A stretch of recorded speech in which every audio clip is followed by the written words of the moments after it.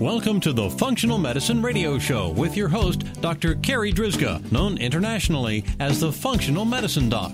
Dr. Carrie is committed to helping patients find the root cause of their health problems and fixing the cause with natural treatments so they can feel normal again. Dr. Carrie is the founder of Functional Medicine Ontario and is the author of the hit book, Reclaim Your Energy and Feel Normal Again. Please welcome your host, Dr. Carrie Drzyzga. Hello, everybody, and welcome to the Functional Medicine Radio Show, the only internet radio show dedicated to giving you real solutions to improve your health. Not only are they real solutions, but they're natural solutions as well, because as you know, the one and only true wealth you have is your health.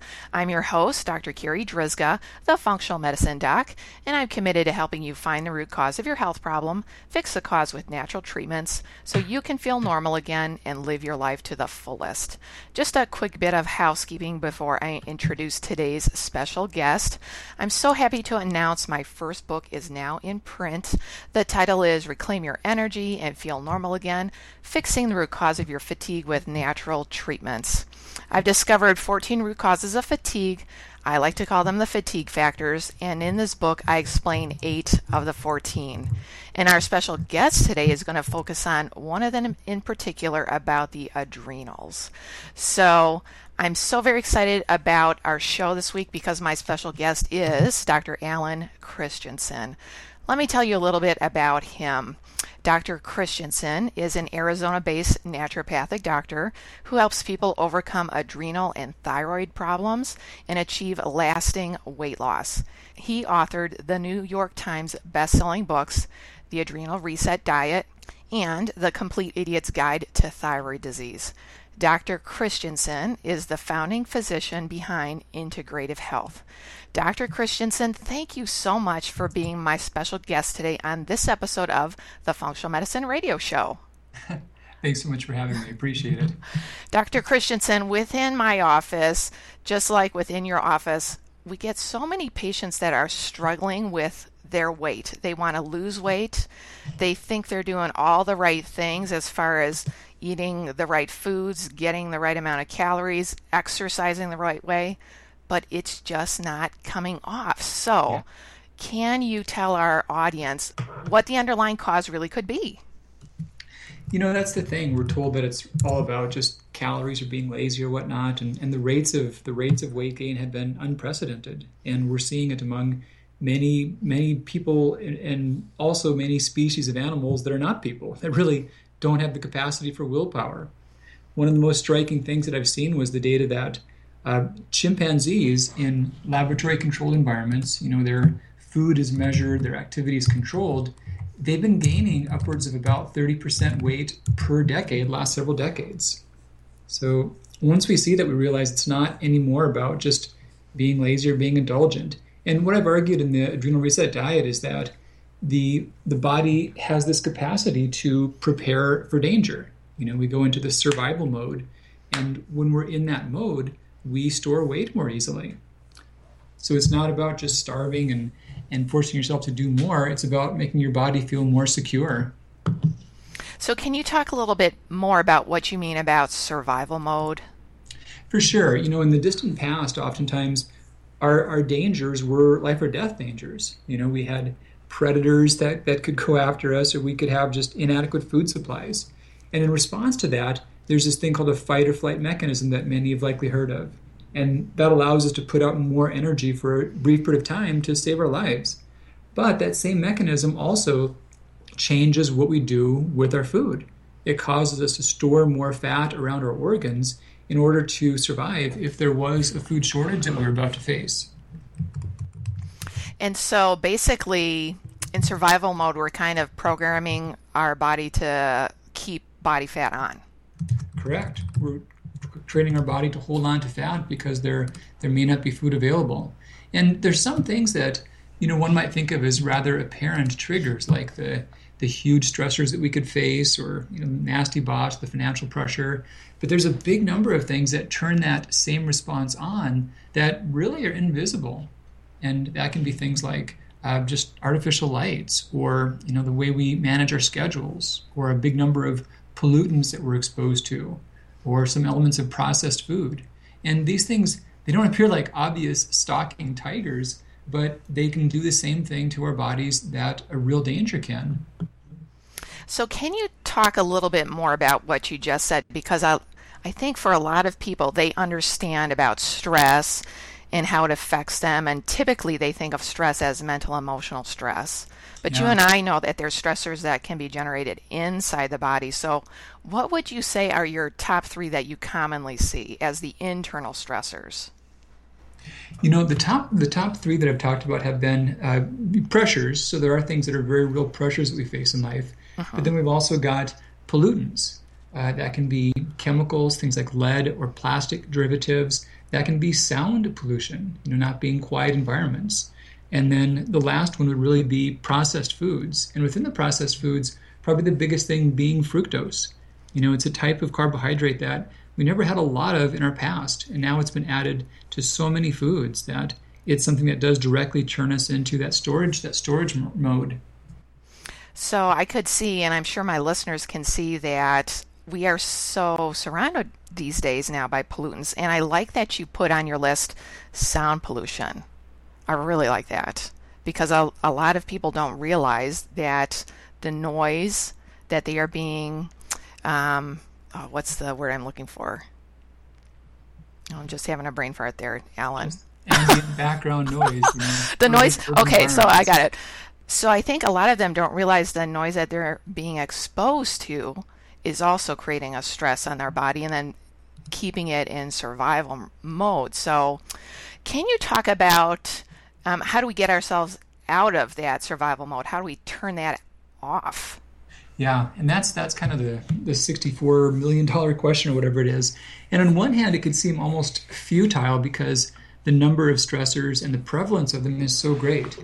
But I wanted to find some real simple solutions that even if you couldn't make the world a perfect place tomorrow, you could still reset your body and move it out of that storage state. And I started thinking about how cortisol being the main stress hormone, how it works and what its other jobs are, and maybe some of that would open up a leverage point.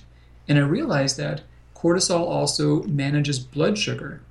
So if you're late for a meal or if you're not eating for a while, your body won't have your blood sugar drop so low you go into a coma. You'll make some internally and put it in your bloodstream. Well, cortisol helps that. Cortisol makes that happen. So I realized that if the foods that create sugar in the bloodstream, if they were timed in a strategic way, they could help improve the timing of cortisol. And when someone's in this survival mode, that's what's going on in terms of measurable changes, is that their cortisol timing is no longer healthy. So by using foods, you can help to reset that cortisol timing. So in your book, can you explain a little bit about the diet that you recommend in order to try and keep that cortisol rhythm intact? For sure. The starting thing, there's always with diets, there's always things not to do and things to do. And the things not to do are things you probably would have heard before about avoiding fructose or avoiding certain types of food. For many things like wheat or dairy or eggs can be issues, and processed foods are just full of chemicals. So just cutting out some real problematic foods. And that's the what not to do. But the what to do is a pretty new message. When I was in the 80s, I was a competitive runner, and at the time, low-fat diets were very popular. And it seemed very straightforward that if someone had too much fat on their body or they had too much fat in their blood vessels, it was because they had too much fat in their diet. And it seemed like such a simple explanation. And now it's almost laughable, but there was a time in which the idea that maybe a few drizzles of olive oil on your food weren't all that bad, and maybe fats could actually be good for you. And I think we've gone full circle the opposite way to where now we're just scared to death of carbs. And I argue that carbs are really not good or bad, they're just a tool.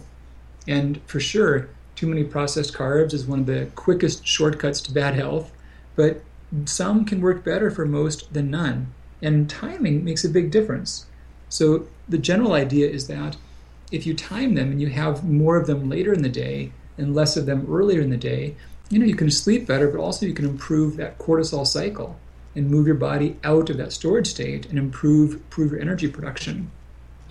So can you give some symptoms that a person might notice if they've eaten too many carbs or if they haven't eaten enough carbs? Well, pretty different. If the diet is too high in carbs, then the main issue is really blood sugar being pretty erratic. What happens is that we've got protein, fats, and carbs, and if we're high in carbs, that means we're going to be lower in protein and or lower in fat. And in those cases, it takes much more frequent food intake and much higher volume of food. So an easy way that one would know that is that they're just really hungry all the time and they're never really full or satisfied. It's a common issue. As far as eating too little carbs, what happens there is that the first thing is that sleep quality can suffer. So a lot of papers have shown that within 48 hours of getting below roughly 50 grams of carbohydrate per day, your deep, refreshing REM sleep may be compromised by more than an hour. So those are the two most common things with being way too high or way too low. So just to reiterate what you just said for our listeners out there, if you're the type of person that has to eat all day long because you're just always hungry, it could be because you're eating too many carbs.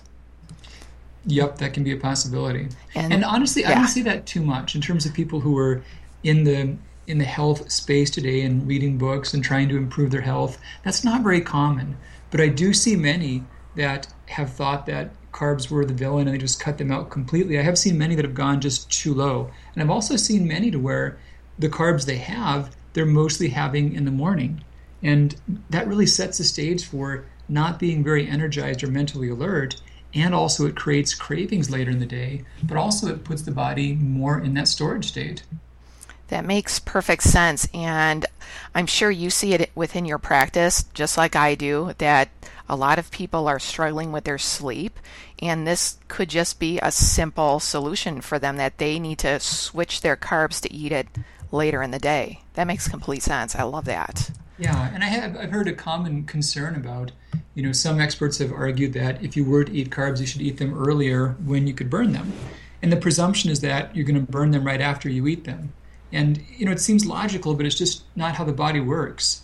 One of the examples I've put out is that with marathons, someone's expecting to exert huge amounts of energy.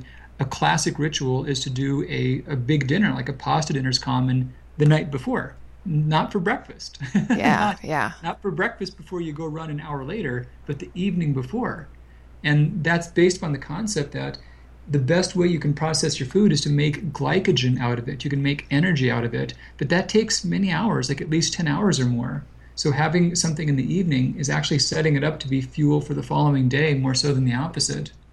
I'm so happy that we're talking about diet. Now, in your book, do you talk about other easy things that people can do to help regain their adrenal rhythm and their cortisol balance? I do, and I did show in a clinical trial that the diet alone, regardless of where someone's adrenal health is, the diet alone can be pretty helpful. There's many other great strategies, as you mentioned, but my perspective is that those strategies can be a good fit if someone knows more about their particular needs. I almost think about them like a shoe. Like, you wouldn't go on Zappos and just blindly order a shoe. You need a boy's shoe or a girl's shoe. What size do you need? Do you need a sandal or a boot or a tennis shoe? And so when the adrenals are not working right, there's really different patterns. One pattern is that the body is trying to restrict and lower cortisol. Another pattern is the body is trying to excessively raise cortisol. And a third pattern is the body is making cortisol at the wrong times. And they're all pretty different in what their needs are. So in the book, I put a pretty simple quiz that anyone can take, which is also at adrenalquiz.com. It's a free quiz, and it'll tell you what your current level of adrenal health is, whether it's that high, low, or backwards. And then the strategies you would do, such as herbal adaptogens or mind-body therapies or uses of light throughout the day, those can all be so much more effective if they're tailored to what your particular needs are. I'll make sure that our listeners get that link. I'll make sure that we post it in our podcast notes so they can find that questionnaire quite easily and do that. So you and I, we both are big believers that your diet is your best medicine. So can you explain to our listeners a little bit more about the clinical trial that you explain in your book? For sure, and it was a really neat thing. I've like you, I'm sure I've had so many people that have just struggled with with diets. They've done any number of them, and either they just did not work or they regained weight right afterwards again. So we cast out a survey requesting people to participate. And I said, hey, look, I really want people that are between later 20s and mid 50s, and I want people that have not had an easy time with their weight. Ideally between about 15 to 40 pounds above your preferred target, and at least having had at least 3 diets that you've attempted and not had work for you in the last few years. So I wanted people that have really been struggling, that it had not been an easy thing for, because I wanted to see as a group what their adrenal health was like, if they really did have more adrenal issues than average. And also wanted to see how they could respond to just the diet. And boy, when I saw their scores coming into it, I don't think there was one amongst them that was remotely close to a good daily adrenal rhythm. And when someone's healthy, there's this nice burst of cortisol that wakes them up in the morning, and they can shut it off to go to sleep. So there's this cortisol curve that we call it, or this cortisol slope. And when I say that the participants did not start with a healthy cortisol slope, an important point was that they didn't just all have high cortisol, and they didn't just all have low cortisol. It was any time in the day they could have been too high or too low, but they were almost never where they should have been. So it wasn't really a matter of lowering it or raising it. It was really a matter of bringing it back into balance.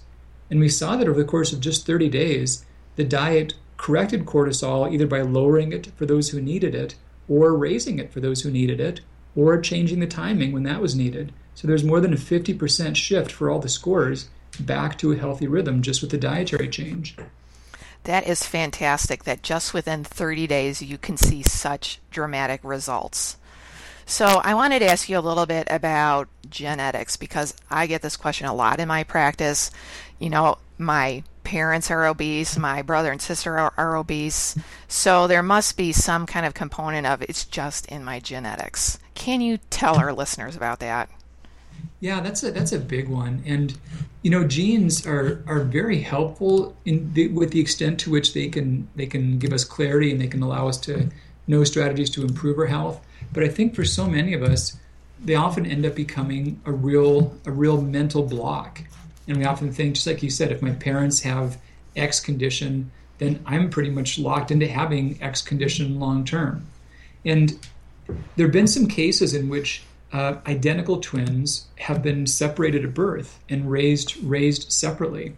And they've ended up being really natural experiments that have allowed people to understand, how much of a role genetics plays and how much of a role is limited that genetics does not play. If genetics were the sole factor, we would expect twins that were raised separately to have the same outcomes. And in many cases, we'll see this, like, for example, with height, identical twins raised separately, they're pretty much the same height within a very small amount of variation.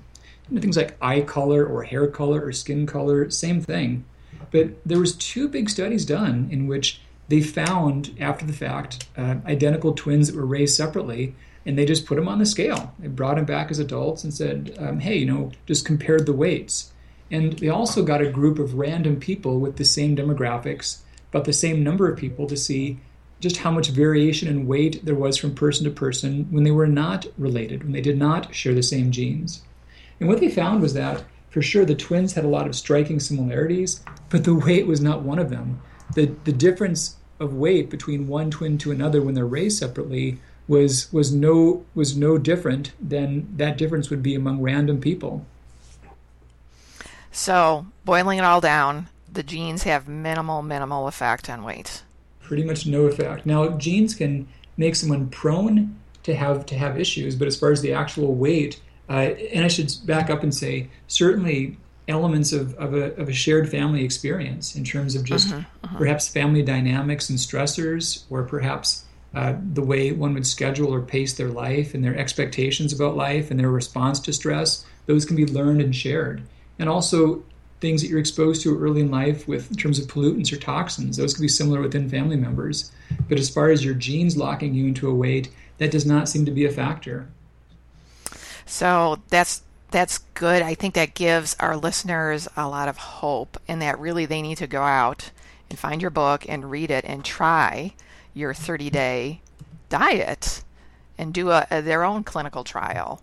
So as we are wrapping this up, Dr. Christianson, can you give our listeners 3 easy, actionable things that they can do today to help get themselves out of survival mode and get their cortisol rhythm a little bit more into balance?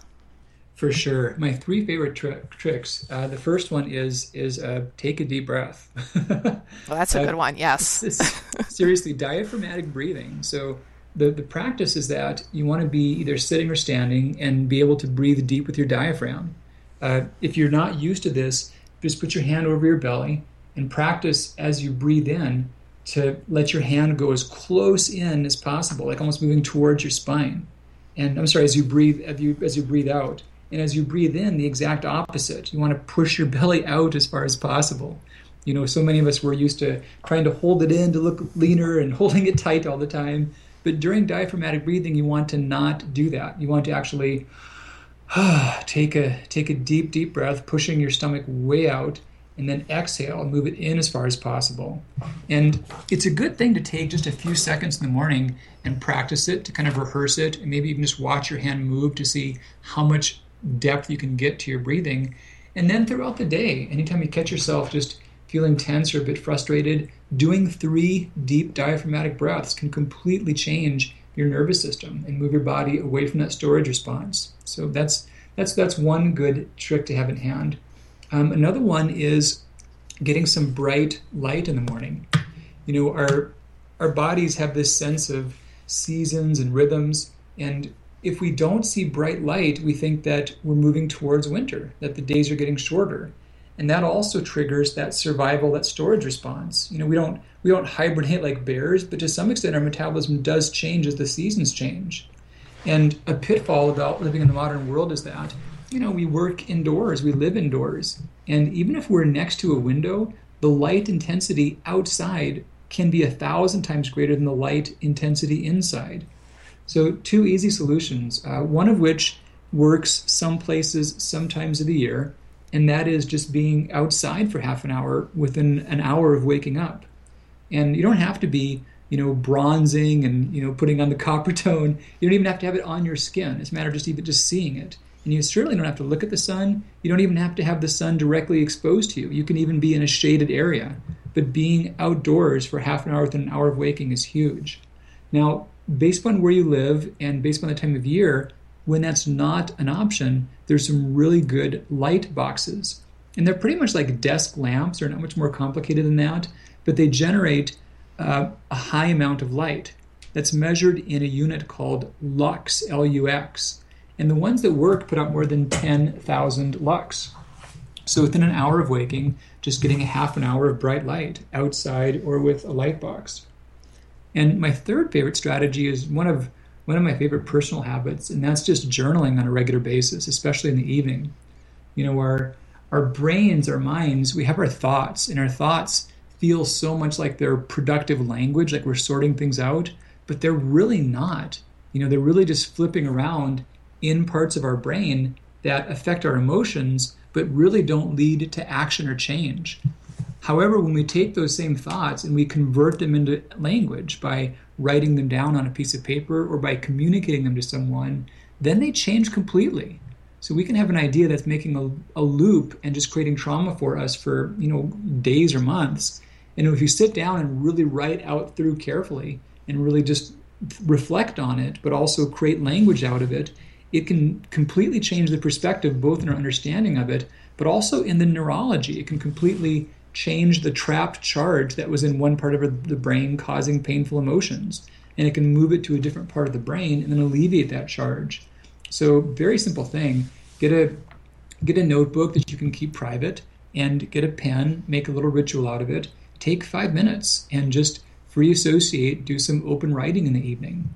And depth of sleep, quality of sleep, and overall stress resiliency can improve so dramatically with that simple step. I love those 3 tips. And I'm just going to add to the first one you mentioned about the belly breathing, that you could also go online and do an internet search for meditation vibration bracelet. It's a little bracelet that you can buy, and once an hour it gives a little vibration to remind you to do your 3 or 5 deep belly breaths. So Dr. Christianson, I know you've got to get going and start seeing your patients for the day. How can our listeners find out more about you? Where can they pick up your books? Easy thing. drchristianson.com is my main hub. My books are everywhere books are sold. Bookstores, Amazon, iTunes, Barnes & Noble. But yeah, easy to find. And I'm always happy to get input from listeners and, their top questions and really tailor content to them. So it's a fun process, and I'm always eager to help. Dr. Christianson, thank you so much for being my special guest today. This has been an awesome interview. Thanks again for having me. I really appreciate it. Absolutely. All right, that wraps up this very special episode of the Functional Medicine Radio Show with Dr. Alan Christianson. And I want to thank you, our listeners, for tuning in today. And I'd like to invite you back next week for another episode of the Functional Medicine Radio Show. As always, I'm your host, Dr. Carrie Drizga, the Functional Medicine Doc. Have a great week, everyone. You've been listening to the Functional Medicine Radio Show with your host, Dr. Carrie Drizga, known internationally as the Functional Medicine Doc. Dr. Carrie is committed to helping patients find the root cause of their health problems and fixing the cause with natural treatments so they can feel normal again. Dr. Carrie is the founder of Functional Medicine Ontario and is the author of the hit book, Reclaim Your Energy and Feel Normal Again. Please tell your friends about the Functional Medicine Radio Show, and we'll see you next week with more from Dr. Carrie.